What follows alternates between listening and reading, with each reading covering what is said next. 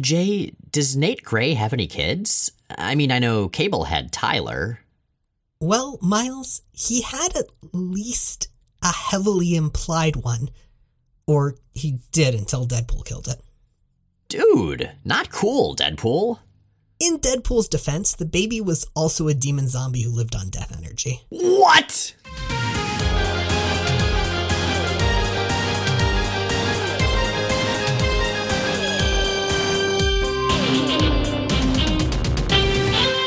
I'm Jay Edidin. And I'm Miles Stokes. And we are here to explain the X-Men. Because it's about time someone did. Welcome to episode 329 of Jay and Miles Explain the X-Men, where we walk you through the ins, the outs, and the retcons of comics' greatest superhero soap opera. And welcome to the first time in a long time to some Nate Gray stuff. I mean, not like a ton of Nate Gray stuff, but certainly some. I don't know, he's kind of the specter who hangs over everything in this era, or at least the non-Onslaught specter that hangs over everything in this era. He's like if an albatross was way more extreme and had every woman who he came into contact with fall in love with him. An albatross in a mesh shirt. Mm-hmm. Although, unfortunately, Nate doesn't actually wear a mesh shirt that much. Like, in my head, he's always wearing a mesh shirt, but it's only briefly in the comics. He has the soul of a man in a mesh shirt, Miles.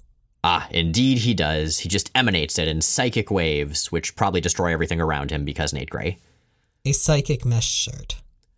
Well, anyway, we'll get to the Nate Gray stuff soon, but I do want to say, so we haven't been covering X-Men since the Age of Apocalypse ended, and we're not going to cover X-Men overall. There is at least one story I want to cover at some point, but I do quite enjoy the times in which Nate Gray overlaps with the books we are covering, because he's fun. He's kind of a dumbass, but I love him for it. He's got a good heart, a good misguided heart.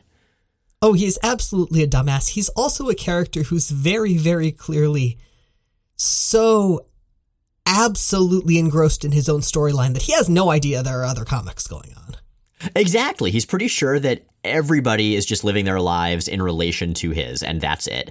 And to be fair, given what a surprisingly big deal he was in the X-Line for a while, he wasn't entirely wrong. I was going to say, that's a pretty accurate summation of his earlier life in the Age of Apocalypse as well. It's true. It's true. But before we get to that, we have some unrelated Excalibur stuff to talk about because this is indeed an Excalibur episode in which Nate Gray crosses over. So maybe we should do a little bit about what Excalibur has been up to.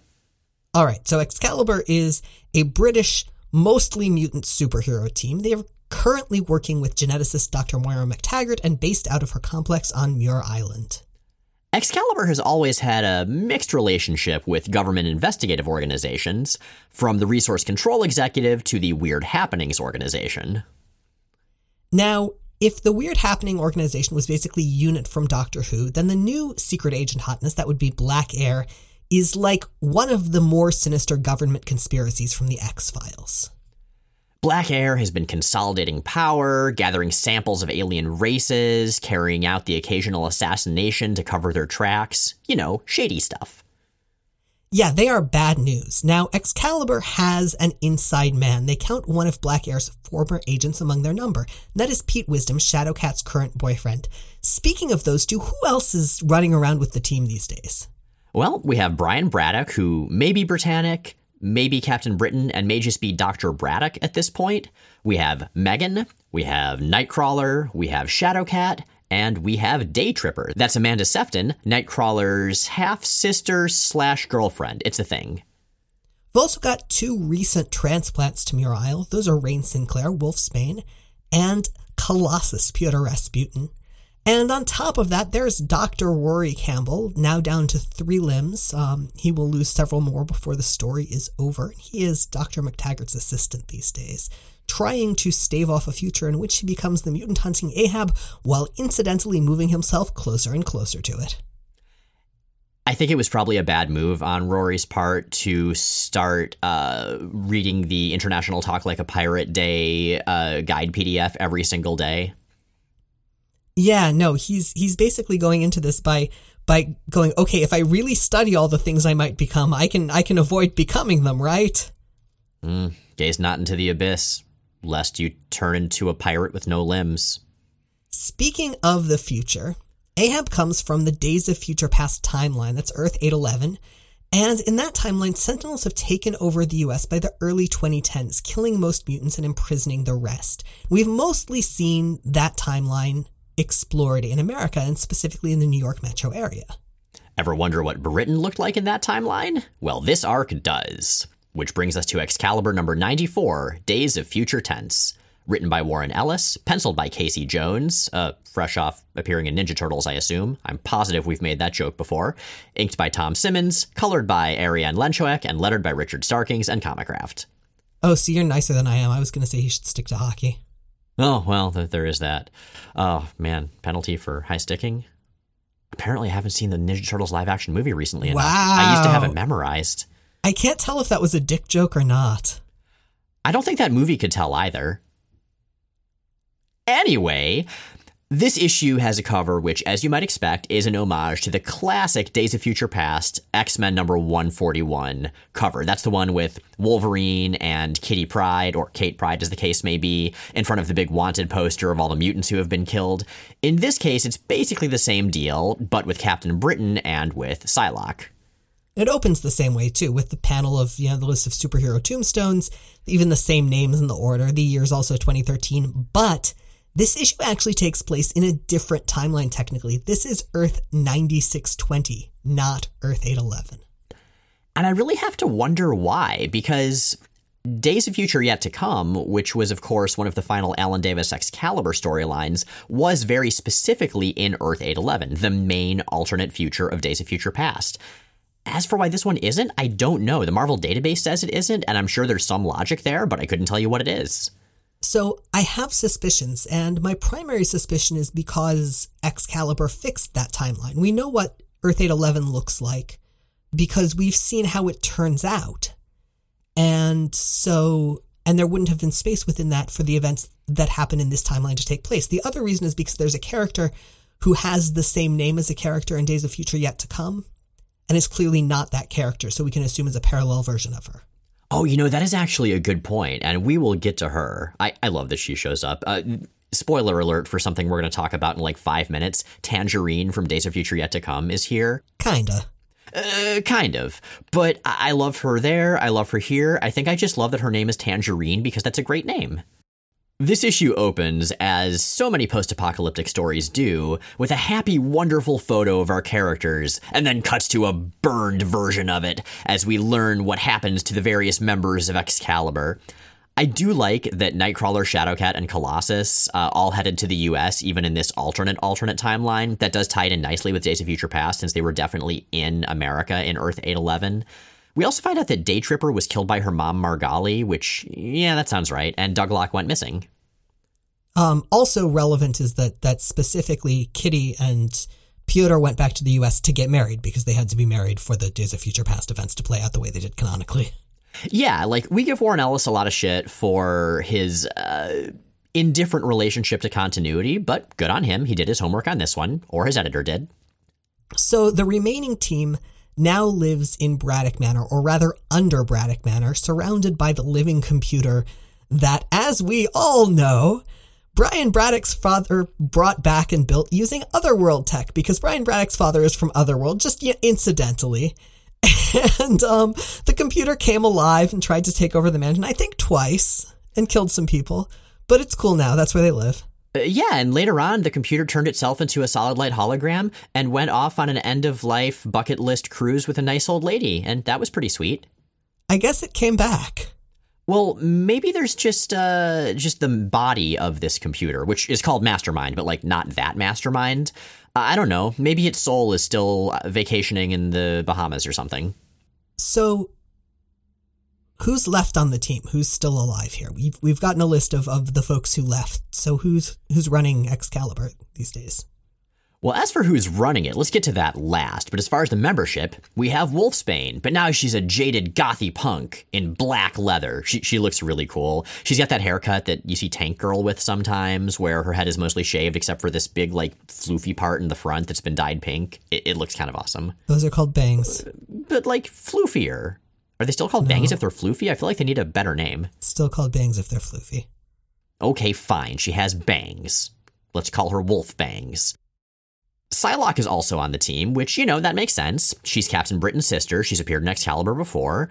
She's a ninja clad in also black leather. Apparently, she went to England after a fight with her boyfriend, Archangel, and that was when everything went to hell and the Days of Future Past stuff all started. And he definitely died. Yep. He, as I recall, was listed as deceased on that big poster that everybody stands in front of in the Days of Future Past timeline. As one is.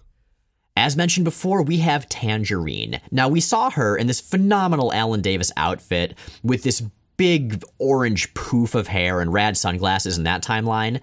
In this one, she's basically just Neo from The Matrix, in black leather. Megan these days is sporting a pixie cut, or at least has magicked her hair into that length. I don't know to what extent her hair can be said to have established length since she's a metamorph. She is likewise wearing black leather, as is Captain Britain. And the whole operation is run by the one member who doesn't appear to dress in black leather, and that is Pete Wisdom. He is balding, he's in a wheelchair in this reality, which kind of weirdly is the same way he was making fun of Xavier in the last issue when he was coming out of the hospital. I assume that's deliberate. It would have been hilarious if they'd just kept the swim cap. Oh, that he was just wearing a swim cap and being a surly bastard? Yeah, if the implication was that the wheelchair was real, but he had just decided if he had the one, he might as well just lean into the other. Yeah, although this Pete Wisdom doesn't really seem to have much of a sense of humor at all. He is super paranoid. Apparently, he only ever sees 2 members of the team at a time. He barely shares any information with them. And this makes sense because in this dark future, Black Air runs Britain. It made a deal with the Sentinels who took over America that it would get rid of the mutants or imprison them in Britain as long as the Sentinels left that area alone. So you can see him being a little upset about the whole thing. Get rid of, I believe. They definitely aren't imprisoning them. True. Well, with one exception, but we'll get to that. And that's complicated anyway. Wisdom has his own assistant, and in this case, it's Karma. And I kind of appreciate that we just get a random X character here because it makes sense. You have enough chaos ensue, characters are going to move around, they're going to combine in unexpected, interesting ways. And he has a mission for them. Their mission is to, you mentioned that there's one mutant still prisoner, and he's found out who it is. They're going to go to the Black Wall. That's the featureless black mile-high base of Black Air. And is it made of black leather? I feel like it probably is. I mean, odds are. Seems likely, unless that's specifically the purview of the Resistance. Anyway, once they get there, they hopefully are going to find the long-missing Douglock. And all the information in his robot brain. I mean, after all, he's been inside Black Air's base for a long time, so Wisdom figures that might give us the information we need. And maybe we can harvest some of the black leather from the Black Wall itself, because it's going to be getting cold pretty soon, and we need more black leather for the cold winters. The cold black leather winters with their black leather snow. I'm just really entertained by how this era was nothing but black leather. Was The Matrix out yet at this point? Wait, so they're going to skin the building? Also, The Matrix was black vinyl. I mean, okay, that's technically true. Maybe it's black vinyl that these characters are wearing. It's hard to say. I sort of associate the black leather era of the X-Men specifically with post-film. But I guess it could have been building on the Matrix at this point. Possibly. I mean, I'm sure there are other important aspects of continuity than this, but I just can't get over it. Like, how many cows would have had to have died for a dark future that was so fueled by black leather? Like, have more mutants died or more cows died? And what about mutant cows? What about those Skrulls that got turned into cows by Reed Richard? Well, Miles, one of the remarkable characteristics of comics art is that, as Scott McCloud has discussed, it's somewhat symbolic over realistic. So you can see a certain level of detail. You can categorize things. You can, identify a character, but you can't necessarily associate them with a specific likeness. And in the same sense, you can't necessarily distinguish between leather and pleather in a comic book. Oh, man. Maybe the reason this is different than Days of Future Past is that it's exactly identical, except Black Air are like hardcore vegans, and so they've been doing everything, like all of this horrible oppression, just to fuel their pleather factories to spare those cows, and also Skrulls that are cows. That scans. Yeah, okay. So vegan Black Air. I'm not saying vegans are bad people. I think they're overwhelmingly good people, but not Black Air. Those guys suck. The idea of Douglock as the key to unlocking, to changing this future, and specifically to taking down the uprising around it, makes a ton of sense to me, considering what we saw him do with Zero way, way back when. Right, because I guess it was after Executioner Song, but before the Phalanx Covenant, Douglock kind of talked Zero into being more human, into accepting that he had his own sentience and identity and importance. And given that we have a dark future run by killer robots, like, yeah, okay. Sentient killer robots, specifically. Sentient purple killer robots wearing robotic toboggan hats.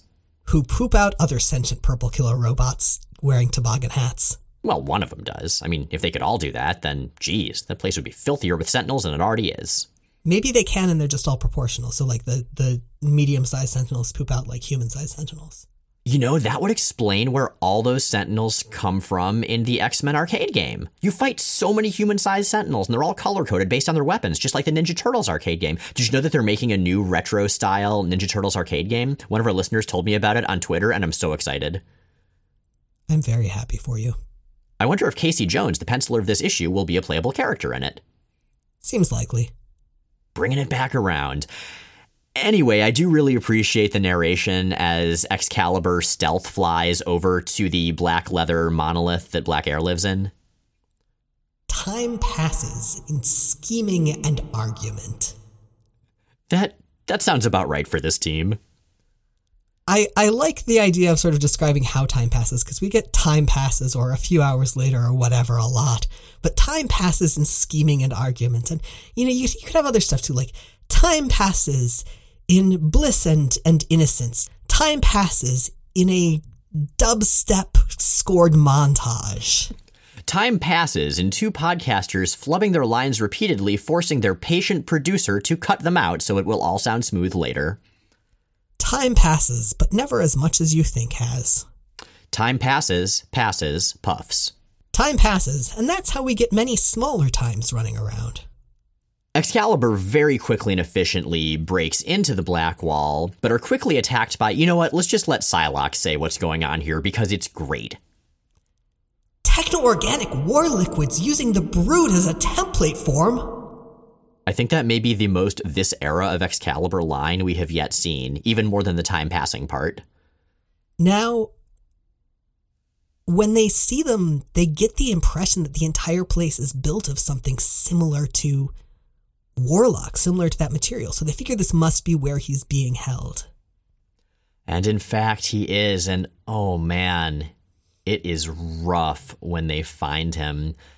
It's just his head, his expressionless head who's oblivious to everything that's going on around him, attached to the 100 miles of techno-organic thread that they have stretched him out into that powers the entire computer network of the Black Wall. And now they know with absolute certainty how ultimately Black Air got ahead. It's really sad, though, because Douglock, we know that he worked so hard to just be a person and not a machine. And we're seeing him turned into nothing but a lifeless, soulless machine. It's all gone. Yeah. He's not even capable of communication anymore.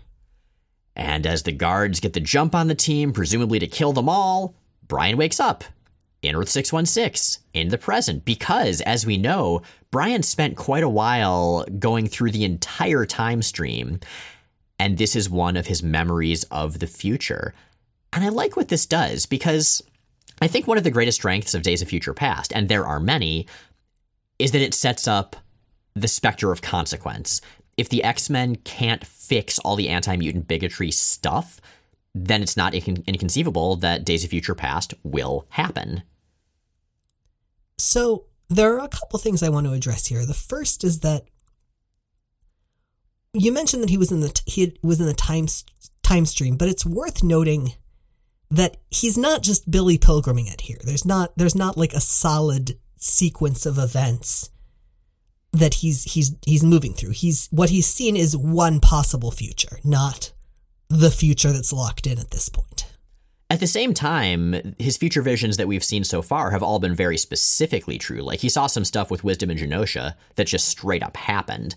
And so having that precedent there and setting this up even as a potential alternate future, I think it does a nice job of making it clear that if Black Heir, who are kind of the antagonists of this era of Excalibur, gain power, then a future like this is not inconceivable.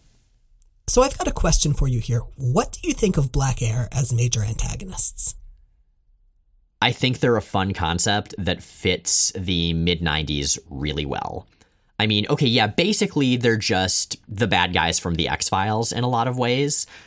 But that type of shadowy conspiracy and having Excalibur be such a straightforward superhero team in some ways, like, I think they make good foils for each other. But I don't know that the execution really lives up to the potential. That's where I keep landing too. They're a good concept, but they feel perpetually underdeveloped to me. Like they were sort of cut from the molds for shadowy government organization villain, but the details were never quite filled in. Well, and I think part of that is that with both the WHO and the RCX, we have really interesting characters within those organizations. Yeah. And with Black Heir, we certainly have named characters. There's Agent Skikluna, who I can never tell if I'm saying her name correctly. But the main characters within Black Heir are just sort of generic representations of Black Heir. Like, there's not a whole lot to them. And if that's the point, then it's something that needs to be played up more, because at this point it's unclear whether it's a deliberate choice, whether they're trying to make this sort of a faceless, inhuman-seeming organization, or whether it's just incidental. Yeah, I think I agree with you on that one. But, you know, as far as this story, like, I feel like we have to divorce it from how Black Heir will later be used to at least an extent, because if its goal is to set them up as a scary potential big bad, then I think it does a pretty good job with a lot of black leather. Black leather. That's probably what they're called in that dark future. Speaking of black leather or pleather and people who wear it, our next issue is not Excalibur at all. We are making the jump to X-Man, starring the one and only Nate Gray, refugee from Earth 295, the Age of Apocalypse. We should talk a little bit about Nate Gray's deal, because A, it's been a while, and B, we've skipped a bunch of issues. I mean, aside from that, he's hilarious. He totally is. So in the Age of Apocalypse, Mr. Sinister is apparently just as obsessed with making an anti-apocalypse super baby as his Earth 616 counterpart. In the case of Earth 295, that super baby turned out to be Nate Gray, created from the harvested DNA of the Age of Apocalypse's Cyclops and Jean and artificially aged up to young adulthood before being sent off to be raised by Forge and a political resistance Shakespeare company. Unfortunately, that legit rad adolescence was sadly cut short due to death and explosions, so Nate joined the big climactic fight that ended the Age of Apocalypse and restored the main Marvel Universe timeline of Earth 616. However, after jamming a shard of the Nexus of all realities, in this case the M'Kraan crystal, not Alex Summers, into a bad guy, Nate was shunted over to the 616 instead of vanishing with the rest of the Age of Apocalypse, at least as far as we know at this point. Obviously, we all know in the year 2021 that everything from the Age of Apocalypse is going to come back over and over and over and over again for the rest of our lives and the rest of eternity. Pretty much. Since Nate arrived, he started getting psychic nosebleeds from his godlike but increasingly unreliable psychic powers, and has had misunderstanding-based fights with both Professor Xavier and Rogue. Misunderstanding-based fights are in fact what he does whenever he runs into primary X-Book characters, which leads us to X-Man number 12, ironically titled Trust. This issue is written by John Ostrander, penciled by Steve Scroce, inked by Bud LaRosa, colored by Mike Thomas, and lettered by Richard Starkings and Comicraft. And the cover proclaims, "Up against Excalibur!" Which, yeah, that sounds like Nate. I mean, he arrives at the Muir Island docks and is immediately jumped and pummeled into unconsciousness by Excalibur.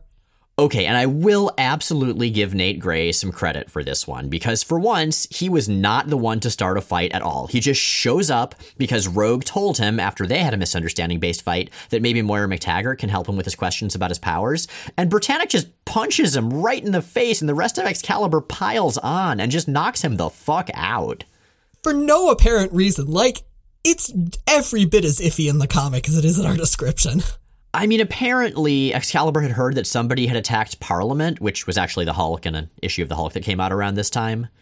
The Hulk, well known for flying up with his short black hair and his incredibly twinky figure and being psychic all over the place. Yes, it's a reasonable confusion, huh?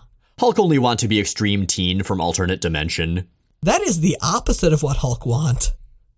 I mean, I feel like to be left alone is plan A, and to be an extreme teen from an alternate dimension is like, let's call it plan maybe G or H.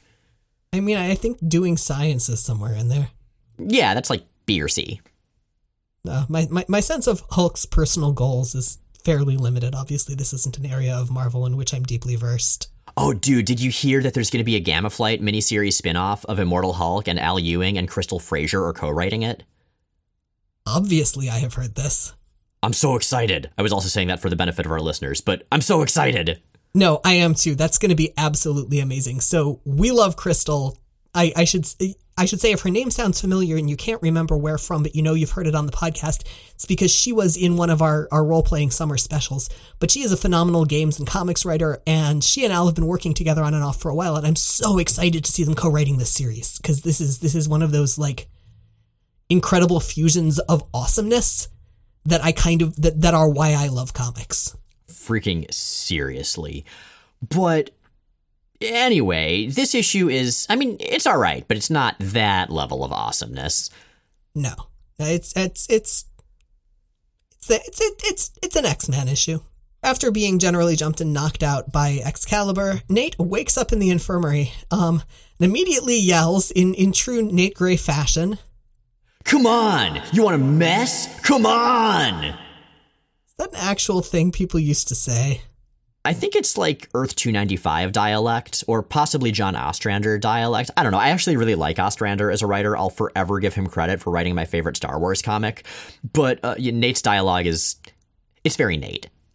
Wait, did you imply in there that John Ostrander comes from Earth 295? I don't know. Does he? I mean, in that case, more good stuff came out of the AOA than I thought. Right? So we've got Nate Gray, we've got Dark Beast, we've got Holocaust, we've got Sugarman, and we've got John Ostrander. He's balancing out the scales a little bit in the direction of decency. Yeah, I mean, did Sugarman write a good Star Wars comic? I think not. Well, and in general, I get the impression that he's I feel like we would have heard if he were a homicidal supervillain. Ostrander, I mean. Probably. We know that Sugarman is. Yeah, it's true. Well, anyway, Moira McTaggart, because she is wonderful, manages to talk Nate down, which is a very challenging thing to do. She explains and she apologizes. Like, she's not, super, super humble about it, but she's just, hey, here's what happened. I'm sorry we screwed up. She is super used to this situation. She deals with a lot of bullshit mutants. No, this is like every third issue is someone showed up and Excalibur jumped them for no reason. Yeah, pretty much. And Moira offers to help Nate with what he came here for. So, like we mentioned earlier, Nate's powers have really been acting up. They drain him a lot when he uses them. He gets these psychic nosebleeds, as do half the telepaths in fiction. And sometimes they just don't work the way they're supposed to. And so to diagnose him, Moira does what any physician would do. She puts Nate into this enormous freaking 3-story mega science machine with dramatic stage smoke all around and energy coruscating all around the Nate compartment that it has. Like, this kind of reminds me of those single-purpose kitchen appliances that you really shouldn't get because they don't justify the space they take up, like, banana slicers or apple corers or something. Like, she seriously dedicated an entire wing of Muir Isle just to have a Nate diagnoser. Oh no, Miles, she puts all her patients in that. Oh, okay. Rain comes up with a stub toe, and Moira's like, all right, get into 3-story science monstrosity. And Rain's like, it hurts to climb. My toe is stubbed. And Moira says, hey, this is literally the only way to do any science with anyone. Climb up there, suck it up, rub some dirt on it. You know what? We bought it. We're damn well going to use it. Exactly. It's like those long shots of cars in crappy old low-budget movies. Hey, we rented this car. We're going to get our money's worth. Maybe she cobbled it together out of stock footage. Oh, that's possible. Or maybe Hank McCoy came by. I mean, we know that he filled his parents' entire kitchen with this elaborate robotic device just to make breakfast. So this seems like his style. You know, we didn't discuss it in that episode, but I've been wondering since then where they cook other meals. I think they just have a lot of breakfast dinners. We used to have breakfast dinners sometimes. They're nice. Yeah, but not like the same thing every day. They're going to die of scurvy. I mean, it kind of goes back and forth because on the one hand, they're eating a great deal of bacon and eggs, but we also know they have giant tomatoes and ears of corn. So at least there are some, vegetable nutrients in there. Around. You don't know that they eat them. Oh, that's true. Maybe they just collect them or throw them at passersby. Wow, life on the McCoy homestead is, colorful in your mind, huh? I don't know much about farms. I assume that's what happens. Nate isn't reminded of breakfast for dinner. He is reminded of the Age of Apocalypse slave pens. And Moira is reminded of both her son Proteus, whose powers consumed him and she tried to treat, and Phoenix, whose powers consumed her and she tried to treat. And that is an excellent callback, and it actually makes this worthwhile as a specifically Excalibur story. Yeah, that makes a ton of sense to me. We should add that part of the reason that Rogue sent Nate to Muir Isle is that he's concerned that he might have the legacy virus because of the way that his powers have been uneven. Exactly, and that's something Moira, at least initially, is concerned with as well. But in the meantime, Nate gets sent away from the giant breakfast for dinner science machine and watches the sunset with Wolfsbane, who tells Nate about how she used to come out to this cliff to watch the sunset when Moira would tell her these stories of shipwrecks and lost treasure. And Nate says, hey, let's go find one, grabs her by the hand, jumps off a cliff, and parts the sea Moses style. I actually really like this. Like, we give Nate a lot of shit. I mean, okay, probably more shit than he deserves. Because, he starts fights for no reason. He's a hothead. He's excessively 90s. But I think this cuts to the core of the character's appeal. He's incredibly, incredibly powerful. But a lot of what he wants to use that power for is to connect with people, is to just do nice things for people. And yeah, this is over the top and excessive, but it also shows Rain something she otherwise never could have seen. The old wrecked ship that actually is under the waves near Muir Isle. Very cool. Yeah, so Nate, we salute you. Please don't fight us for no reason. Now, after that neat moment, things go drastically downhill. Nate senses another mind, and he rips through a wall into the Muir prison where he finds Spore, who lies like a rug about why he is in there. You may remember Spore as a former acolyte who has been treated for his being an evil supervillain in Muir Isle. Rory Campbell has been trying to treat him and lost a leg for his trouble. Spore tried to get Nightcrawler to kill him at one point. Spore is not a good guy. No, he is not. And he's a very murdery guy. But what he tells Nate is that actually he is just a lab rat for horrible experiments, and he has been imprisoned for no reason, and that's what Excalibur does. They are just a front for that. And Nate, who has memories of a very similar life, absolutely believes him and immediately goes on a rampage. And he starts by going after Moira and violently reading her mind, and then cutting her off when she tries to explain what he pulls out of it. Explain what? That you've been talking to Xavier, reporting to him? That you're afraid of me? That everyone on the island is with you? Or that you're now saying I'm gonna die? That my own power is destroying me? I thought you said I was gonna live! You betrayed me! You know, he's technically Cable, but he's definitely got some Strife, you're not my real dad energy going. Oh, Nate is hardcore Strife. I completely agree. And Nightcrawler and Colossus, who are playing Battleship on a cliff face, see the lab explode from the outside. Okay, but the important part here, did you see what they're drinking? It looked like beers. So it was a beer-style bottle, but it had a face, a specific type of face, and it was like purpley red.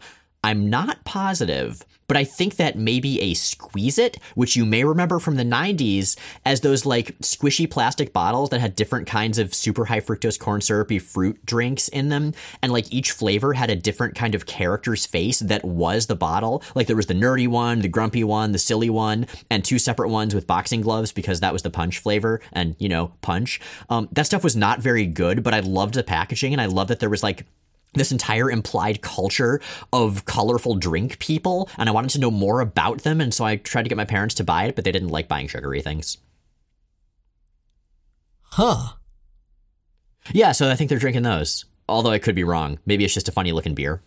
Well, that brings us to Excalibur number 95, Amplified Heart, written by Warren Ellis, penciled by Carlos Pacheco, inked by Bob Wycheck, colored by Joe Rosas, and lettered by Richard Starkings and Comicraft. And the issue opens with Ellis and Pacheco spending 3 full pages on the X-Men's history, Excalibur's roster, and Nate's history. And I would complain more about this waste of pages if I didn't super love Pacheco's take on the characters. And Jay, you remember some of the stuff that we've covered by this artist, right? Yeah, he's terrific. Yeah, we saw him do the Bishop miniseries, the Starjammers miniseries, and he's actually going to do a ton of X work after this. So Nate at this point is tearing the lab apart and yelling, true to form, "Try and trick me now! Try and trick me now!" Excalibur comes running, but is unable to stop him. And finally, what ends up happening is that Moira basically talks him into reading everybody's minds. Basically says, look, you are doing this based on what you got from a surface scan of my mind and what you heard from an entirely unreliable guy whose mind you didn't bother reading. You want to put those talents to some actual fucking use, kid? I love it because this is exactly what I was yelling at all the issues of X-Man that I've read up until this point in continuity. And Kitty actually has a really good take on why this works. He doesn't know how to argue with her. Guess no one's really called him on his attitude before. He can cope with fights, but Moira's actually talking him to death. One of the reasons that this era of Excalibur's Moira MacTaggert is probably my favorite take on the character in all of X-Men. She's a pain in the ass, but she's just so good at it, and she's right, like almost all the time. Yeah, she 100% adults Nate into submission here. Which is exactly what he needs. That's like his elemental weakness. Some monsters are weak against fire, some against ice. He's weak against adult. So he finally agrees to read Moira's mind and sees what's going on, gets the backstory on Proteus and Phoenix, gets the backstory on her and the legacy virus. And she explains that no, he thinks that she thinks he's going to die by 21 because she's concerned that his powers are killing him, not because Excalibur is going to kill him. For fuck's sake, kid. I love the implication there. Like, haha, I'm going to have my team kill him at some random point before his 21st birthday. That'll show him. But he'll never know when it's coming. Yeah, what the hell? We just don't want him to be able to legally drink. Maybe this is some kind of a scared straight, anti-alcohol kind of PSA scheme that she has. Very unnecessary. Wait, so like conversion therapy? Ugh. Well, it sounds creepy when you say it that way. I mean, I don't know about you, but the phrase scared straight seems pretty cut and dried to me. I mean, the first time I heard that phrase was back in middle school where they showed us videos of people who went to prison and prison was scary so that we wouldn't commit crimes, which in retrospect probably was not a great thing to do to kids in terms of efficacy or mental health. Yeah, the carceral state is bad. I almost feel like in the 1990s, perhaps some authority figures had some unfortunate techniques that didn't accomplish what they'd hoped. Yeah, it's almost like it's a natural byproduct of abusive authority in a carceral state. Yeah, pretty much that. That was just for you, folks who like to complain about our politics bleeding into the coverage. We see you and we hear you. Yes, we do. Well, Anyway, yeah, Nate is sort of taken aback by this. I mean, he even has characters like Pete Wisdom cooperating. Whoa. And Colossus, who actually a great deal of good use is made of him here, given his recent past of flying into a rage and beating Wisdom up. It's easy to get confused, lash out, stop thinking. It's hard to take responsibility and accept the truth for what it is sometimes. Take the hard way. It's worth it. And this is how you do a small crossover like this one. You make sure that the characters from both books get a little bit of development and that what they've been through to this point is relevant. And I gotta say, I think this issue handles it really well. Like, it's not the most amazing story in the world, but it's well constructed, and I appreciate that. So that pretty much wraps that up. With his curiosity satisfied, Nate flies off to go get in more pointless fights because he's still Nate Gray, all things considered. And we in turn move on to your questions. Matthew asks via email, which X character is most likely to lead a successful book club, and what books are covered? So successful was critical to my read on this, and I think there are a lot of X characters likely to start a book club that sort of gradually peters out or that no one shows up to. As far as characters likely to not only start one but sustain one, I'm going to go ahead and say Megan. And that the books covered would be an incredibly, incredibly eclectic range. I think that Megan probably doesn't care much about genre or nominal reading level. She's just going to go for whatever looks interesting. You know, that's a really good point. I mean, we've seen that she's really interested and engaged by media. And while she was illiterate when she was younger, like, obviously she can read by this point, and I can see that love of media continuing into the written word. Absolutely, yeah. And she's also someone who's very social and whose consumption of media and whose understanding of it is a very fundamentally social experience, which again, I think would feed naturally into a book club. Also, I feel like as they were talking about different books, she would subconsciously visually turn into the different characters while they were discussing them, and that would be pretty cool. Oh yeah, I feel like she is probably one of the characters by far and away most likely to use their mutant power to cosplay at conventions. Oh, that's a really good point. Man, Megan doesn't get enough love. Like, she's a character that has not often been written well, but I love everything about the concept, and the eras in which she has been written well are just so good that I think they really carry the eras in which she hasn't. And she's super enthusiastic. She really likes liking things, and she really likes seeing other people like things. And I feel like fan culture would be a very natural fit for her in a lot of ways. Absolutely. I think, honestly, you have the best answer, but if I had to pick a separate one, I would say Prodigy. He has a wide breadth of knowledge, both from when he's had his knowledge-absorbing powers and when he did not have those powers after M-Day and had to really work to learn things himself. He's got decent social skills. Like Megan, I feel like his books would be quite eclectic, but I think he would always select like cream of the crop but unexpected examples of different types of books with the potential for great discussion, chosen with this laser-like precision. I feel like that would work for a lot of members of the book club, although probably some would get annoyed with him. Eddie asks via email, if Krakoa can resurrect mutants, why was Douglock there and not Doug and Warlock? Are they considered one person now? Did I miss an issue where this is explained? I'm going to say quickly before we answer this. So I'm going to say, first of all, we're not going to answer this question quite in full because it's a little bit recent, but Eddie, you can find the definitive answer to that in the X of Swords event. For the context leading up to it, so, as we know, Doug Ramsey and Warlock both died, at least once. Doug in Fall of the Mutants and Warlock in The Extinction Agenda. Apparently crossovers are not kind to New Mutants characters. So, Doug came back to life in a story called X Necrotia, or Necrotia X, depending on who you ask, along with a lot of other dead mutants. Unlike the rest of those mutants, he was resurrected in part using the techno-organic transmode virus that was in his body from back when he and Warlock used to do their subtextually gay Voltron kind of thing. Since then, writers seem to have kind of forgotten about the techno-organic part, or at least what a big part of him it was. He's mostly been okay since then, aside from a legitimately, genuinely problematic internet addiction that Daredevil helped him with during the Hunt for Wolverine storyline. Warlock, of course, as we see him in current continuity, is living as Douglock, not realizing that he is purely Warlock. Later on, he'll just be himself, Warlock.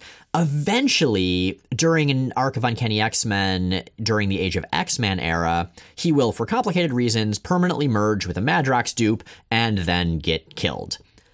So that's the status quo going into the House of X Powers of 10 era. Like Jay said, we learn a lot more about what's going on there during 10 of Swords, and there are some glimpses leading up to it as well. So it's complicated, but actually explained. Our explanations are fully supported by our various listeners, and listeners who support us at certain levels get acknowledged on air by various fictional characters and concepts. And so, hey, look over there. It's the techno-organic angry Claremontian narrator. What the hell are you doing, Rob? Why would you... You know what? No, never mind. I don't know why I even bother. God, I might as well be talking to Jennifer Sharp for all the good any of this'll do.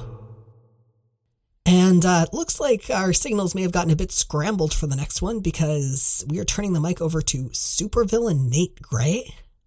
What do you mean I'm a supervillain? Who told you that? I'll tear him apart. Femcomplex, was it you? I saw the way you waved politely when I walked by. That was a signal to Apocalypse, wasn't it? You're a spy. You're after me. You want a mess? Everybody's after me. Eat psionic death. You and all the pedestrians and cars and coffee shops and pigeons around you. She got away. But Tim Kuru, what are you doing running away and trying to help the injured? I knew it. You're after me too. You're helping that old lady hobble away, just like Sinister probably helped someone hobble away one time. This whole town's trying to kill me. You're clearly the supervillains, and if I have to destroy everything in sight based on my poorly reasoned suspicions in order to prove how heroic I am, I will.